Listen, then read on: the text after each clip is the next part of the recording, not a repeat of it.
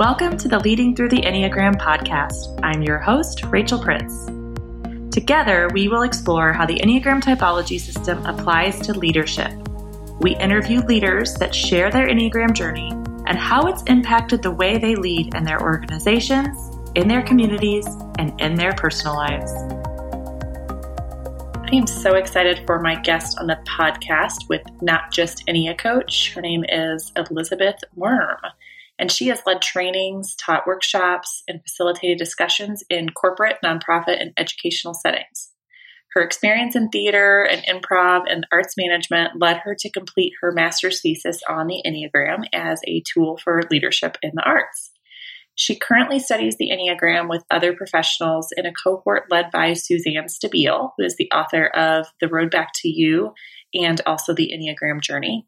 You are going to love her as much as I did. I can't wait for you to listen. I love about LinkedIn is the way we can connect shared interests. And I love to jam on the gram. That's what I call it. So I love to talk to people about this and learn from them as well. So I'm excited for our listeners to get to hear your Enneagram story and how you're using it today and how you've used it to grow yourself and even in leadership and in business. So if you just want to start off by saying which core type you identify with and talk about your Enneagram story. And the other thing I've been asking a lot of listeners is their first reaction to it. So I was a skeptic at first, and a lot of my listeners are, which is interesting, or they started that way. So just curious about that, if you were ever a skeptic or if you were all in to start off with. Yeah, so I discovered the Enneagram. My first interaction with it was probably 2010, The Gift of Being Yourself, that book. He has a chapter about the Enneagram. I read all the types, and I remember specifically having a conversation, this was back in college, with a friend, and I wanted to be a type 3, but I was afraid that I was a type 2. And the type 2 sounded like just a little needy and a little clingy, and I didn't want to be that. And so I had a conversation with my friend Josh, and he was a really good listener, and I don't remember exactly what he said. I wish I could, but he said something that seemed to see the best in me, and he knew me pretty well. So I think I was kind of comforted knowing that it would be okay even if I was a 2. So I didn't really come back to it until probably 4 years ago. I was reading Jerry Scazzero's The Emotionally Healthy Woman. Again, she has a chapter on the Enneagram. And so I was reading that, and I became obsessed with Myers-Briggs in 2010 as well. I'd gone through a breakup with a boyfriend and realized that we had a lot of incompatibilities, and I didn't know what introverted or extroverted was, and realizing that he was an extreme introvert and a hardcore thinker, and I'm an extreme extrovert, a hardcore feeler. And it didn't mean that either of us was doing life wrong. It just meant we were different, and we weren't able to find a way to make that work. It got me excited to learn about how people are different. It doesn't mean they're wrong. They're just different. They see life in a different way. So when I came across the Enneagram, I was excited for another way to see how people see the world differently than I do. I was raised by a 1. And I grew up in a pretty fundamentalist Christian environment in school. And so I struggle a lot with dualistic thinking. I'm not a 1, but I struggle a lot with dualistic thinking, and I'm a 2. I am a 2. Josh is right about me. I'm a 2, and I want to please, and I want to be wanted. And so I think growing up in an environment that was very 1 heavy, that I adopted a lot of 1 tendencies to please and to be accepted and to be wanted. So anyway, for a while, I still hoped that I was a 3 again, because I have a really big 3 wing. Turns out I am a big accomplisher. I do a lot. People are always amazed at how many things I do and how many things I'm doing and how many plates I'm juggling and commitments I have. And sometimes I get overwhelmed by that. But if you look at my strengths and weaknesses, I have strengths of the 2 and the 3, but I have the weaknesses of a 2. And that's, so Suzanne Stabile says, we know ourselves by what we get wrong. Yeah. And that always kind of hits home, where you're like, oh yeah, I can learn all the positive qualities I can learn any positive qualities from any of the Enneagram numbers, but I am less likely to learn the negative habitual patterns of the other numbers, whereas the 2 habitual patterns are like breathing. I don't even have to try. That's just the negative, cyclical, habitual, predictable part of me.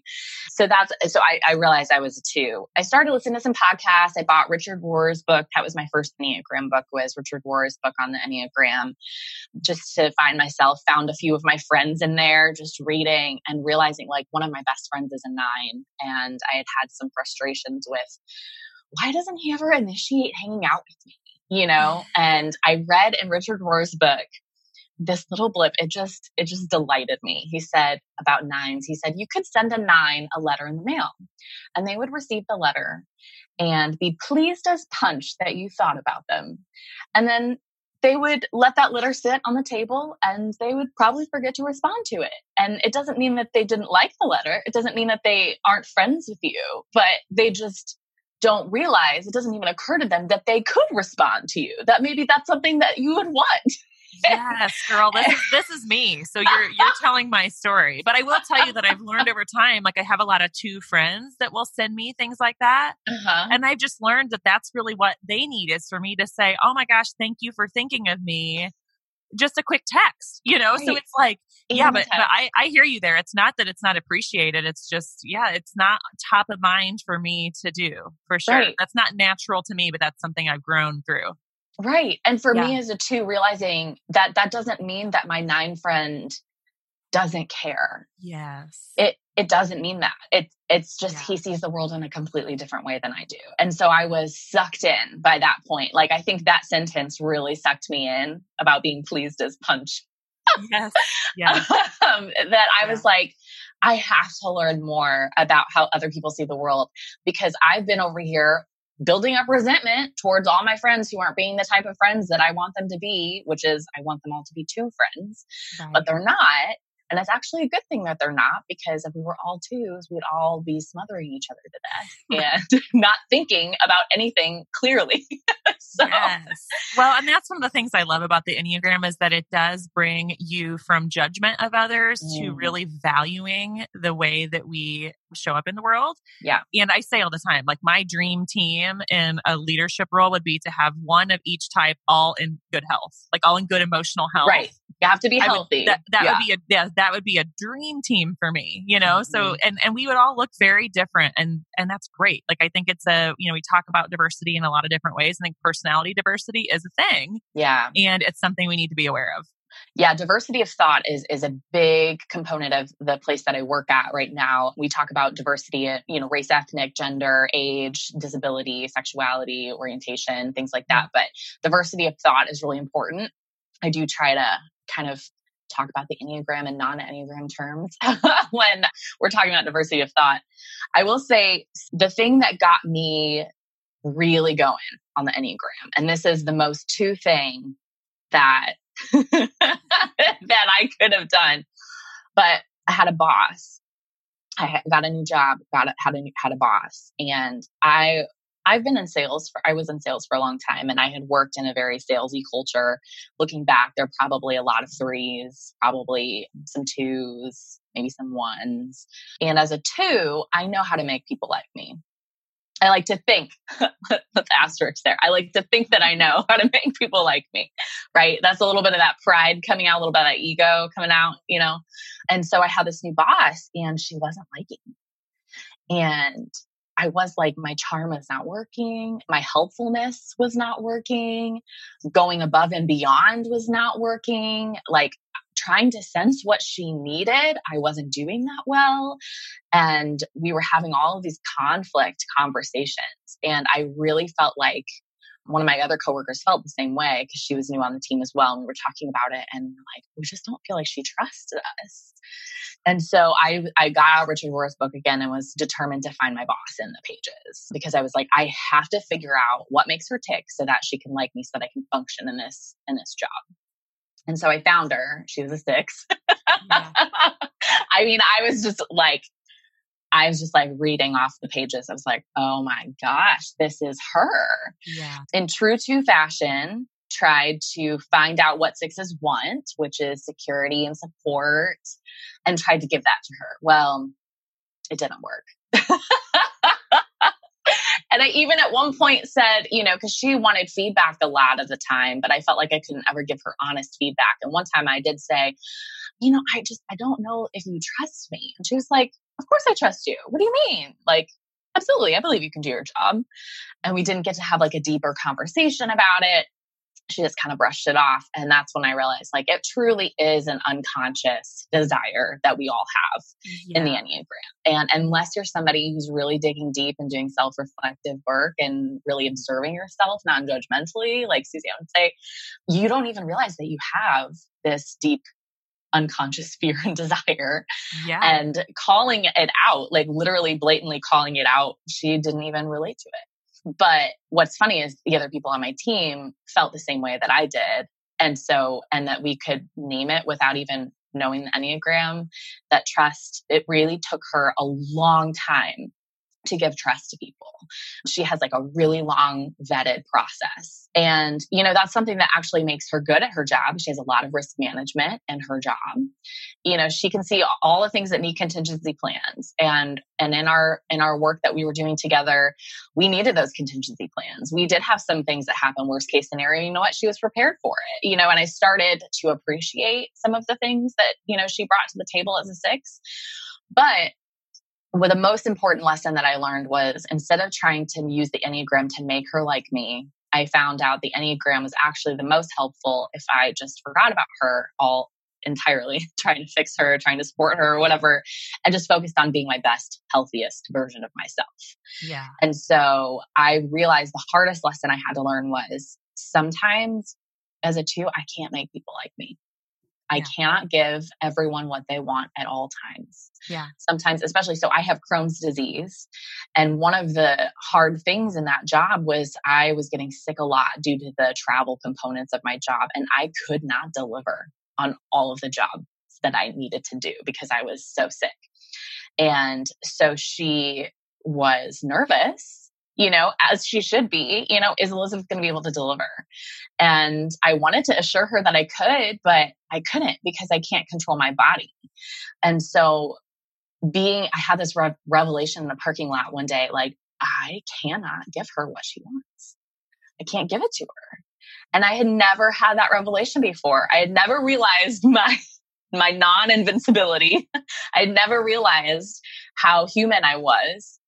I guess I always thought, and that's the pride, that's the vice of the 2, thinking that you can be everything to everyone at all times. And I realized I can't. And that was really humbling and really sad, but also kind of freeing to realize, like, I don't have to have everyone like me. I don't if we're in a positive working relationship, which by that time we had figured out how to work together. We were not best friends, but I had to kind of let that dream go of us being best friends. Yeah. And we're just going to have a positive working relationship. And I'm going to be open to her questions, realizing she's not interrogating me, but she is looking for the holes that I probably am not going to see because I'm thinking repressed. And I am sensing all the feelings in the room and she's not sensing any of the feelings in the room, so realizing we see the world in different lenses. So I think that was definitely one of the harder working relationships I've experienced, but the Enneagram really, really helped me walk through that relationship. And I'm in a different position now, a different role and department, and so we don't work together anymore. But I think by the end of our working relationship, we left on good terms, and I was really thankful for the Enneagram to help me navigate that, because there were things that my boss saw in myself that I needed to work on. And for some reason, I couldn't hear it from her. But when the Enneagram was like, here are the things you need to work on, I was like, oh, that's what she's talking about. Yeah. No, I hear you. I think when other people are sort of being critical or we're perceiving it as being critical, it's like, wait a minute, our defenses go up. Yes. And when you have a chance to really see it on paper and have it articulated for you and really sit with it and evaluate yourself and do some reflection, it's like, oh, okay, yeah, that is me. but at least I don't have to tell anybody right now. Like now it's still my secret, even though everybody else probably already knows. Right. But it still feels like it's a secret and I can continue to, work on that and grow. Yeah. Yeah. So I love that you had that experience with that particular boss, because I imagine in the future that's going to serve you really well, probably already has, to depersonalize other people's behaviors towards us and not have to be liked all the time. It's a very common thing for women, especially in leadership and in business, is that's sort of the bad rap we get is, they just want to be liked. And a lot of women do, that's how that was the childhood message they got as women, that is important to be liked by other people. So I think that's a great way to use the Enneagram. And to your point, she didn't have to be doing any of the work herself. You could do all this on your own. So if you're in a organization or in a position where nobody else is interested in the Enneagram, that's okay. Right. You can still take it and make it a very powerful tool for yourself. Right. And in a lot of ways, I think by just natural osmosis, other people start to pick up some of the things you're doing and the things that you're bringing to the table.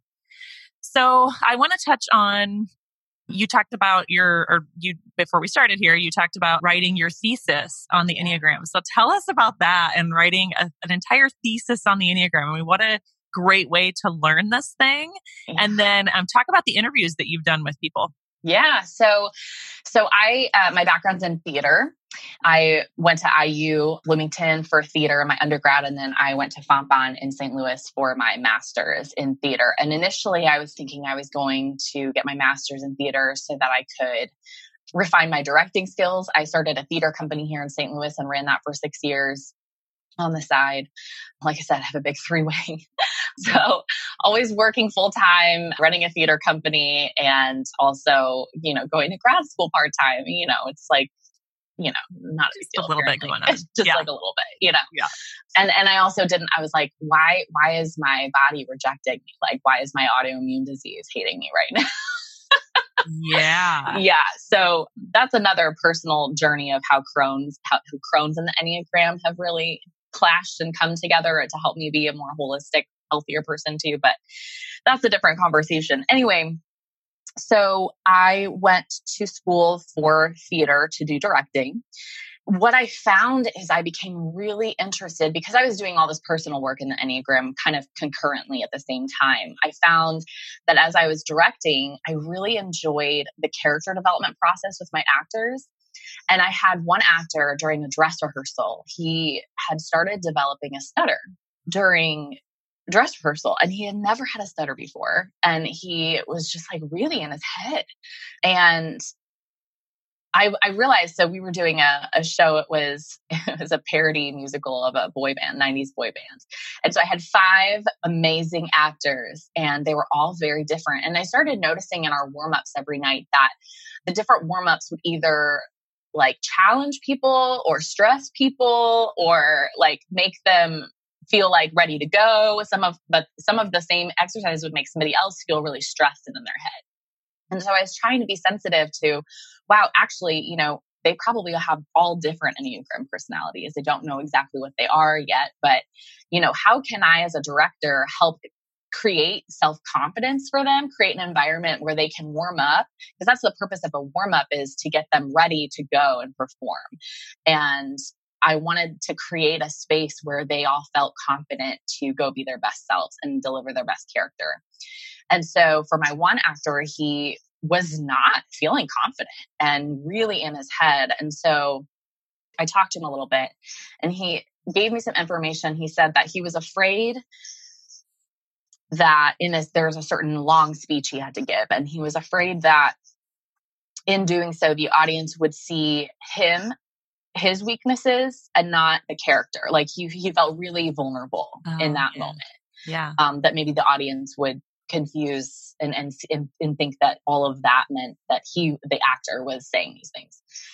And so I said, you know what, that's a great point. Let's try to separate the actor from the character. And so I sent him the EnneagramInstitute.com website, and I said, read through these personality types, and I want you to tell me which type your character is and which type you are. And then I want you to tell me the weaknesses of your character versus the weaknesses of yourself, and the strengths of your character versus the strengths of yourself. Because for him, it was important to see the character as different from himself, because he was relating so hard to the character. It was like, where does he begin and end versus where does the character begin and end? Yeah. And so we needed to define that for him.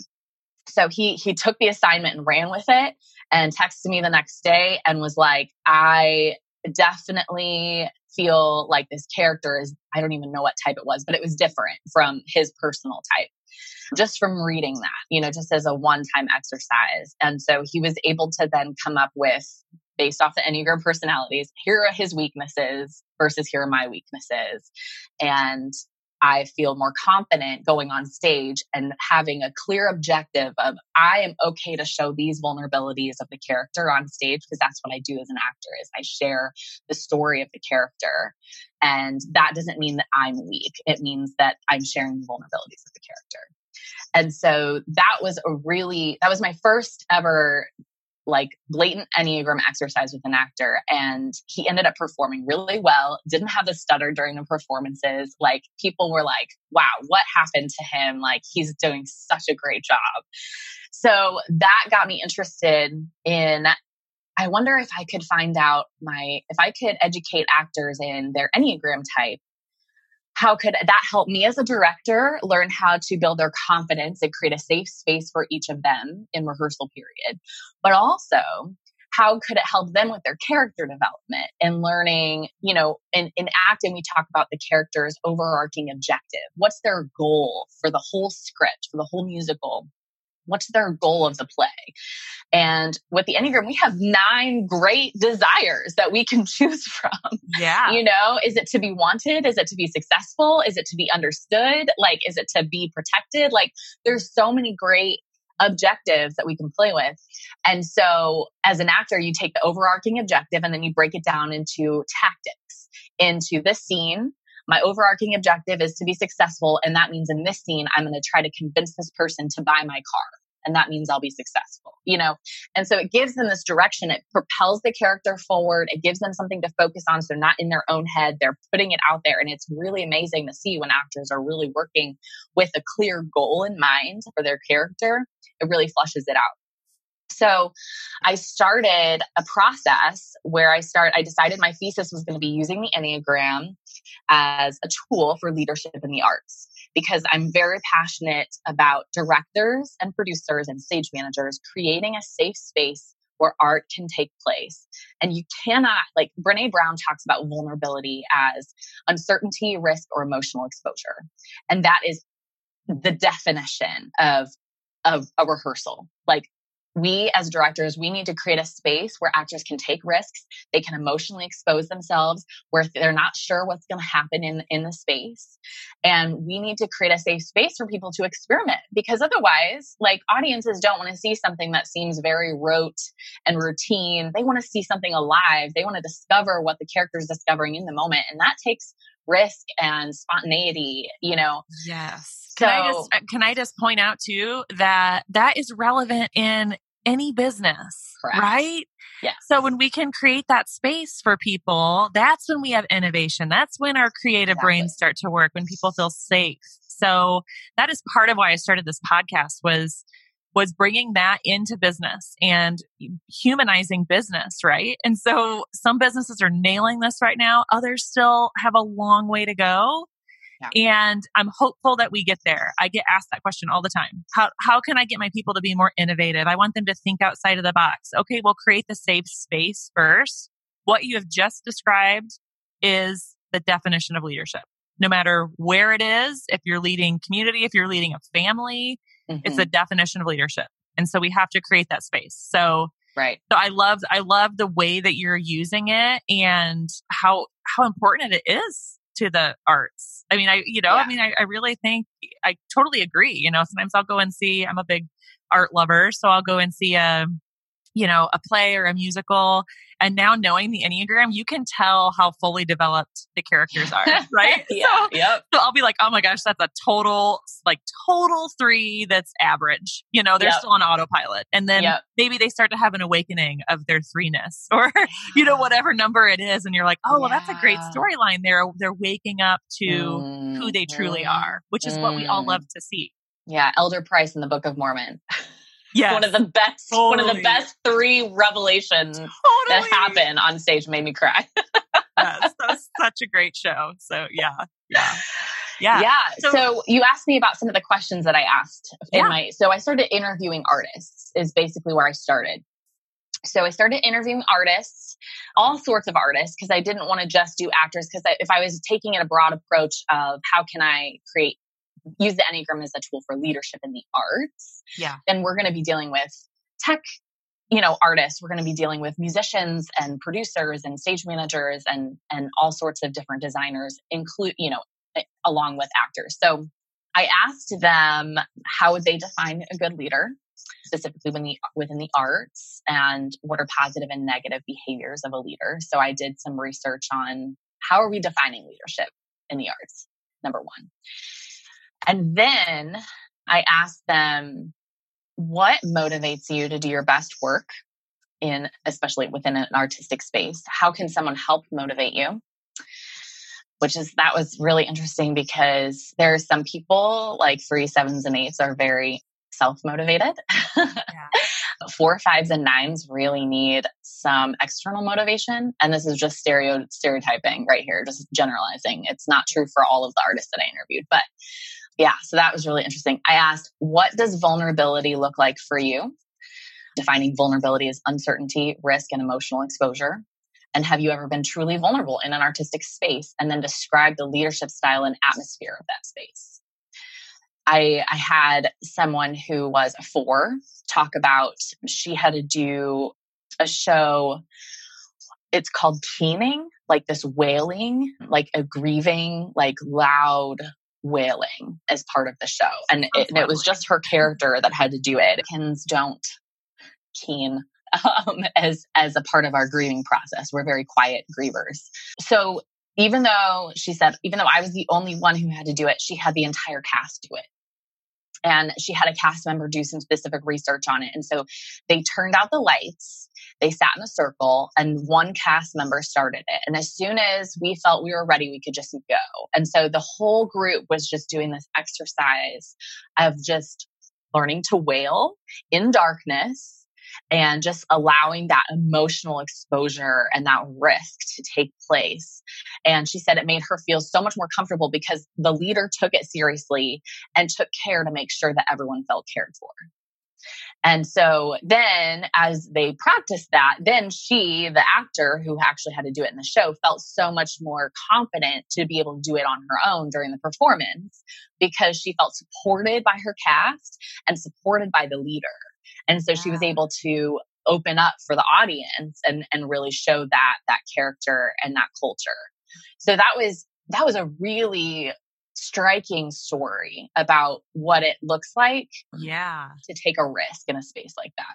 Oh, I think that's a great example. One of the examples as you were talking that comes to mind for me is when I work with high achievers and those people that are, typically would be described as maybe a workaholic, maybe a 3 or an 8 or a 7 on the Enneagram, whatever that looks like. But they'll talk about how, I work 60 hours a week, but I do not expect that from my people. And I say, well, how do you think that they're going to believe that you believe this is important? You have to model it for them. Yes. And no matter what you're leading, how you're leading, whether it's in the arts, doesn't matter. We have to model the behavior that we want others to see and others to adopt. Mm-hmm. So I think that's a really important piece. So as a director that, and to say, what, I believe this is important. You can't not show something, but then tell everyone else that they need to be doing it. It's just like, and I think we all know that conceptually, but I think in leadership, you absolutely have to be all in and you have to be able to model the behavior you're wanting from your team. So I think it's a great example. Yeah. Yeah. And a few other things that I asked them how they handled conflict with authority, peers, and subordinates. I asked how they prefer to receive feedback, whether it's positive or negative. I asked what their average energy level is and what drains them and what recharges them. Yeah. And then I asked them to rank feeling, thinking, and doing in order of importance to them. And so I wasn't necessarily interested in their answer because, a lot of these folks hadn't been studying the Enneagram.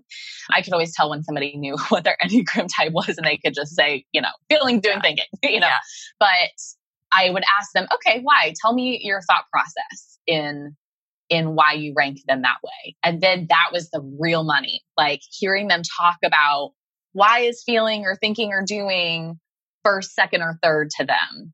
And in that process, asking them to reflect on that, I could usually at least pinpoint a triad, if not a stance, and what they go to in terms of their dominant center of intelligence. After asking them what they're motivated by, what makes them feel vulnerable, how can people create a safe space for them, what their energy level is like. I mean, and then I did have them at the last question, I showed them a chart of the Enneagram basic fears and desires. And I just asked them to pick 3 that stood out to them. And so just to see, because I know that we all have stress and security numbers, we have wings. So I was interested to see if those correlated at all. And some of them did, sometimes, maybe an 8 would pick 8, 5, and 2. And I'm like, oh, yeah. But sometimes they didn't. Sometimes they would pick all the thinking triad numbers. And I'm like, okay, well, that's interesting. So basically I had a lot of qualitative data. Yeah. And my goal was to just get an idea for what triad they were a part of. There were only a couple that I wasn't able to figure out really what type they were. Everyone else, I was able to figure out and pinpoint what type they were. And then through that, and it was probably like an hour to a 90-minute interview that we did, me asking these really specific questions. I also asked them if they knew their Myers-Briggs type, because I think that plays into things. Like I interviewed a bunch of 3s and I had ENFJs, ESFJs, INTJs, and ENFPs. Those are very different 3s. Like an ENFP type 3 is going to be much more spontaneous than an INTJ 3. Like very different type 3s. I wanted to just have that in mind. So when I was looking at, how do you create structure? Like, for 3s, goal setting is really important, but they set goals in different ways. They're still setting goals because the underlying motivation is to be successful. But the way they go about that, the behavior is different. And that's where I think Enneagram tests don't lead us down the right path, because they're behavior focused. And so if you have someone who is spontaneous and they like to leave plans to the last minute, that has nothing to do with their underlying motivation. You have to figure out, why are they leaving plans to the last minute? Well, maybe they feel like they can do the most successful thing if they leave it to the last minute. And it's the same motivation as a J3 who's very organized and structured. They have the same motivation. The behavior looks different. Yeah. So that was also helpful for me. Not everyone knew their Myers-Briggs type, but that was a helpful added piece of data since I've been studying Myers-Briggs for about 10 years. Yeah. Yeah. Well, what you described with the questions you asked is just a perfect typing session, right? You don't need a test to do that. And I am with you as well. People love tests for some reason. So I will use the Enneagram Institute, the Ready test for a lot of clients, but it's really honestly just to give me a starting point so I can see those patterns. Like if they have 3, 6, 9 on the top, okay, yeah, I can see that that's a good starting point for us. And I can ask a handful of questions to get to, at a minimum, 3 or less types. Mm-hmm. So I'm with you too. I think some of the tests and some of the things that are out there can steer people in the wrong direction. So that's why I highly encourage people to have someone either certified in Enneagram or very well versed in Enneagram that can make sure that you're not mistyped. I think it doesn't have the power that it has when you're mistyped. I've shared with listeners I was mistyped as a 3 and I'm actually a 9. Yeah. And to your point earlier, when I looked at the weaknesses, it felt like a gut punch, right? It felt like, oh my gosh, someone has somehow, they're onto me, like someone's figured me out. And I'm awakening to this too, so it was like me awakening to some of that was the huge growth opportunity for me. Yeah. And it's what the Enneagram's all about. It's really about waking us up. It's not just about the type, it's about this awakening and getting yourself off autopilot, discovering subconscious behaviors that you are just doing and you don't even know you're doing it because you've created it in childhood and you've been doing it forever. So some of those behaviors and those things that are coming out aren't serving us anymore. We need to learn to grow through that. It shows you the box you're already living in. Right. And it says, you don't have to live in this box. You can if you want. Yeah. But there are a lot of other ways to do life and you have a choice. Yeah. And so it shows you that you're no longer captive to the ego who's driving your car and you're just a passenger. Yeah. You have the ability to put the ego in the passenger seat and say, thank you so much for the alerts and trying to protect me, because that's what the ego does. It protects us. It's our defense mechanisms. It shows us, how to get our needs met and things like that. But it does do very predictable, habitual things, especially with the 3 centers of intelligence. Yeah. If we're only using 2 of those most of our life and we don't use a third one, we're living in an unbalanced. That's why we get into those like cycles, because we're living kind of an unbalanced life, and the ego does not help us get into a balanced life. It just keeps, it's like, this works, so we're going to keep doing what works, but it doesn't really work anymore. That's a great point too. Like we talk about, the Enneagram is supposed to be all about tapping back into our essence, who we are essentially. And personality is just the ego. So personality is ego. So that's what we've created. And you bring up great points about, just the whole protective way that we do things for ourselves. And it's just how our brains work, but we can create new neural pathways. We can grow through these things. Right, so that's a beautiful, hopeful thing for all the listeners out there. So yeah. So can I share the second part of my research, which was using improv and the Enneagram? Yes, please do. This is fascinating to me. I think we should bring more improv into the workplace in standard business settings. So yeah. I love improv. Improv was a whole journey for me back in I think I signed up in 2015. The Improv Shop here in St. Louis is a school run by my friend Kevin McKernan and Andy Slowey. And they are Second City trained improv artists, and they have a whole group of amazing teachers. And they have 2 stages and like Thursday, Friday, Saturday night shows. I mean, it's really an amazing thing. They actually just started a new branch in Kansas City. So anyway, they have a school, and I went through their improv training center, which is about 14 months of classes. And it was really freeing for me as a people pleaser to go through, because the basic theory of improv is you say yes and everyone else says yes to you. And so it creates a very supportive environment. And also the goal of improv is not to make yourself look good. It's to support your team. It's actually very 6-centered. I mean, there's a lot of 6s like improv. So what was really helpful is if I say something, I have to say something and I want to set up my partner on stage for the laugh. I want to set them up for the to look good. I want to give them as much information as possible so that they're able to shine. But then they're trying to do the same thing for me. So the focus is completely off you and it's completely on the other person. And no matter what you say, the other person's going to support you. So as a 2, someone who's very people pleasing and always trying to gauge like what people want me to say or do, I just could let that go. And my filter just left. Like I was able to take off my filter and say whatever the heck I wanted. And they would be like, yeah, and this, so the first ever improv conversation I had was with a friend she became one of my good friends. Her name is Mary Rose. She's an incredible improv artist. And we had our first conversation and I said something like, I'm really glad you're coming to Thanksgiving this year. And she was like, yes, this is the year you're going to come out to Mom, isn't it? And I was like, yes.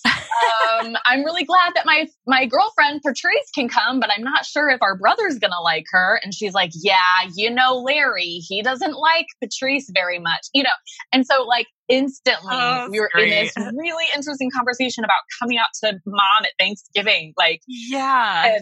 And it was so supportive. And like, she gave me so much great information and I was able to just be like, yes, and just go with it. And then she would affirm and say anything that I said. So what I did taking the Enneagram and improv is I realized that the theory of improv is that you have everything you need to create a good show and a good scene on stage. You have all the tools with you. You are enough. So I created a class for improv students called You Are Enough. And it was basically taking, because sometimes we'll get suggestions from the audience or you can infuse your scenes with motivation. So I started having improv actors take like a motivation from a hat. And I had an Enneagram motivations in there. And I'm like, okay, do the scene. The only thing that you have to add in is that you're motivated by this thing. And I wanted to see like how that influenced the scene. So I played around with character development there. But the main thing is that you are enough. Like you have all the tools that you need to do an interesting scene on stage, just you and the room and the stage and your partner and the chair in the back, like whatever's in the room, that you have enough. And I realized that I have so many actor friends, not necessarily in improv, but especially in auditioning.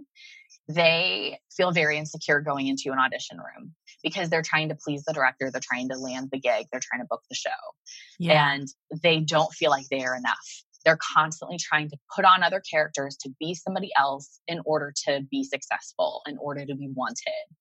And so I found that in coaching actors one-on-one, because I did some audition coaching, I would get really into, okay, what's your actual fear here? You know, and how can we build your confidence? Again, we're building confidence. How can you build your confidence so that fear doesn't take the driver's seat when you're in the audition room? Because the director and the casting team, they need to see you at your best self. Yeah. And you are the only person who can be your best self. And no one else can be your mashup of your Myers-Briggs, your Enneagram type, like your essence, like all these things. You are so unique, just how you are put together. And in the audition room, that's what the director needs to see. They need to see that they have a wealth of talent to work with that they can mold into any character. Yeah. And so I started using the Enneagram to build up actors' confidences in one-on-one acting coaching sessions. And I started doing a lot of improv exercises because you get people's gut reactions. You get people's gut instincts. And especially, so then I developed a workshop where I taught actors and leaders the Enneagram for 5 weeks. So we just did like a book study of Suzanne Stabile and Ian Cron's Road Back to You. We just went through 5 weeks of that book.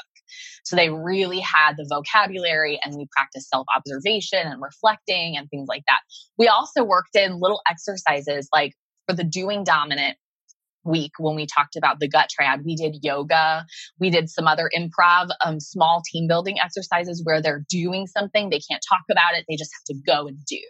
And then we would reflect and be like, how was that exercise for you? What did you think? Like, did you love it? Did you hate it? Why? What was your thought process? And I'm just like taking notes the entire time, like this like behavioral therapist, you know, just like, even though I'm not a therapist, but just taking all these notes.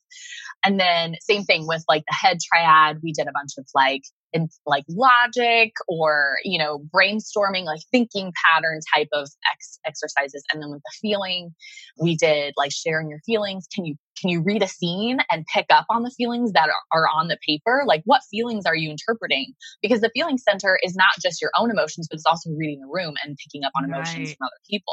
Right. So we worked through, you know, what is it feeling? What is it thinking? What is it doing? And worked through all that. And then we did 3 weeks of just plain improv. And so I taught them the basics of improv if they didn't already know, how to say yes, how to add to the scene, how to just do a very basic 2-person improv scene. And then I would get feedback and after the improv scenes, and I would give them different flavors to add in the scenes when they got the basic down. And we would do warm-up exercises. And so after we do warm-ups, after we do improv, we had about 45 minutes of just giving me feedback. And I'd be like, okay, this exercise, did you like it? Did you hate it? Why? Like, and I fully prepped them. You're going to hate some of this stuff. It's going to make you very uncomfortable. You're going to love some of the other stuff. Like it's going to be your jam. I am not interested if you're good at this. I'm just interested in what it makes you feel and think and do. And so that way I can start building a collection of exercises that gives me feedback on each Enneagram type. Because if I'm a director and I want to help my actor friend who's stuttering before his dress rehearsal, I want to give him some physical exercises or some intellectual exercises or some emotional exercises that can help build his confidence. Or if I'm in a rehearsal like place where we don't have a production at stake, I want to be able to challenge some of my actors who maybe haven't taken a risk in a while.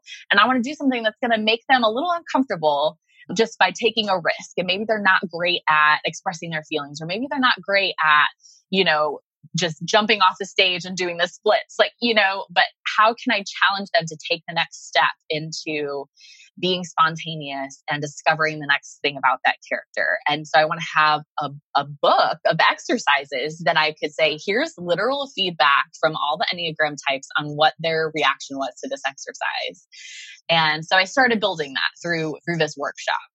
And it's still in the very beginning stages. I need to host more of these workshops because I didn't get quite enough data. And I just my goal would be to host these types of workshops over and over and over again so that I can just get a ton of data and then start building a book for directors to use while working for their actors. And I really do feel like the director works for their actors. They're there to make sure the actors shine. So that's how I use the Enneagram. That's how I use improv. It's really interesting with improv. It's one thing to learn the Enneagram in your head, but it's another thing to see it play out on the floor and to be bumping elbows with people who are learning the Enneagram too. And there's this one really simple game that I always do. It's how can you build the tallest cup tower in 90 seconds? And I divide them into teams. And I say, okay, you can't talk about your strategy beforehand. You have to just go. And then they just start building this cup tower and they're like in the zone. They're all on autopilot in this moment. They're just like, the goal is to build the tower as fast as we can. It has to be the tallest, whatever. So then after the 90 seconds, I'm like, okay, it doesn't really matter who won, but I want to know, what were you thinking? And some people, like the 3s and 8s, are like, oh, I wanted to win. Like they're so pissed that they didn't win, or they're so triumphant that they won. The 2s are like, I was just making sure that everyone is okay. Like I was going to hurt them. Like, did everybody have a role? Did people feel included? Like the 9s are like, I was just going with the flow. Yeah. The 4s and 5s are like, we're just going to step back in and hang out back here. You guys go for it. Yeah. Some people were really insecure about their ideas. They didn't want to share their ideas because they didn't want other people to reject their ideas. Other people were like, no, we just have to do it. Yeah. And it's just it's a 90-second exercise that when we're discussing it, we do a debrief and they are amazed that everyone who just experienced the same 90 seconds had a different take on that 90 seconds. Yeah. And that shows that everybody has a different lens and a different perspective. And it gives you insight. It gives you compassion. Suzanne Stabile always talks about the Enneagram gives you compassion for the way people see the world. Yeah. And so I love using improv when learning the Enneagram because it gives you a tangible way to see how people are interacting with each other. All the ways you're using the Enneagram in the arts are so applicable to all areas. So I just love that. And I love that exercise with the cups. So leaders out there, I don't care what industry you're in, you can learn a lot from your team by seeing how they show up in that 90-second exercise. And there's all sorts of different ways to do that. But I think that's really important for leaders to understand that. And those people that are, stepping back and kind of just letting others take over, maybe you need to ask them their opinion and ask them directly to share. And maybe it's in private, maybe it's not in a large group setting. Right. But how do we get the best out of our people, which is exactly what you're doing. So you're working to get the best out of your actors, the best out of improv, which I just love. I think we all need more laughter and the ability to sort of just learn to go with the flow, right? Yeah. So you're doing amazing work. Keep it up. I want my listeners to know how they can find you. So what's the best way to connect with you if they are interested in talking to you more or maybe hosting one of these workshops? Yeah. So you can go to my website. It's www.notjustenneacoach.com. So that's not just ENNEA coach. Perfect. And I will put that in the show notes as well. So yeah, because I do coaching. I do acting coaching. I do improv coaching. Like if you have an improv team and you're interested in having a coach for your improv team, but I also do corporate workshops. I do, one-on-one Enneagram coaching, or I host, if you want me to lead a book study of The Road Back to You, I mean, that's a really great 5 to 6 week session workshop that is really great, goes through all the book chapters in that book. I'm like happy to host that and supplement with activities throughout the session. So that's why it's not just Ennea Coach, because I don't just coach Enneagram. Right. But yeah, that would be the best way to contact me. You can also look me up on LinkedIn, Elizabeth Worm on LinkedIn, and definitely through the notes in Rachel's podcast notes. Yeah. Well, thank you for joining me. I love the way you're using this. Keep it up, and I'm sure we will continue talking. Yeah, sounds great. Thanks for having me, Rachel. Thanks. Hey, thanks for joining me as we jam on the gram. Also, don't forget to hit subscribe so you can get the latest weekly episodes. That's right, I said weekly. And if you want to follow me on LinkedIn and also on Instagram at Indie Enneagram, I would love to have you. And just remember, when it comes to personal growth, there are 7 days in the week, and some day isn't one of them. Have a great week.